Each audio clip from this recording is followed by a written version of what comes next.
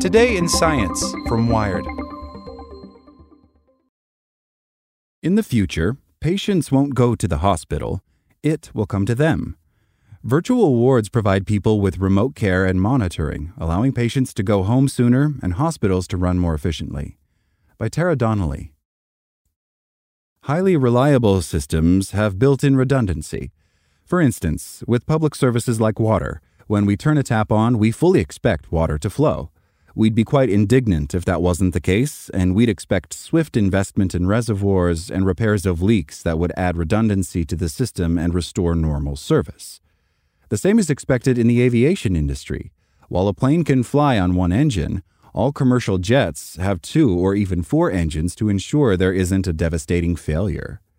Somehow, however, we've learned to live without redundancy in our hospital capacity, such that when highly predictable seasonal demand occurs, the situation becomes exponentially problematic.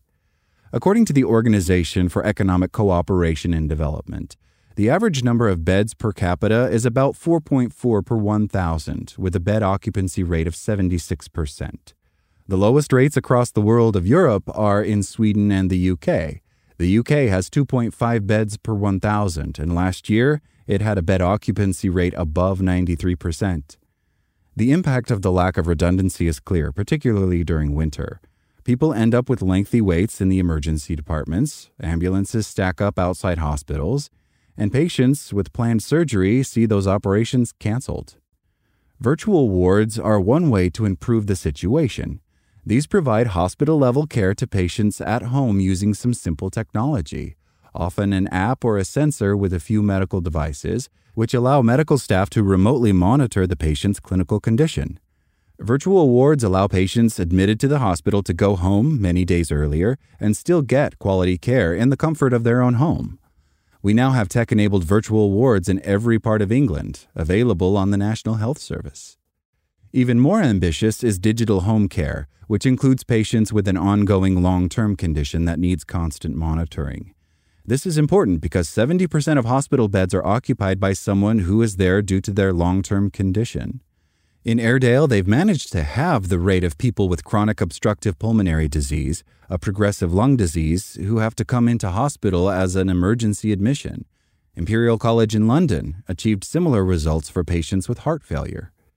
The next challenge is to move from a vibrant cottage industry of digital home care to our own industrial revolution. We are currently avoiding hospital admissions and helping people go home earlier. But to really scale, we need to recruit patients earlier than the point of admission.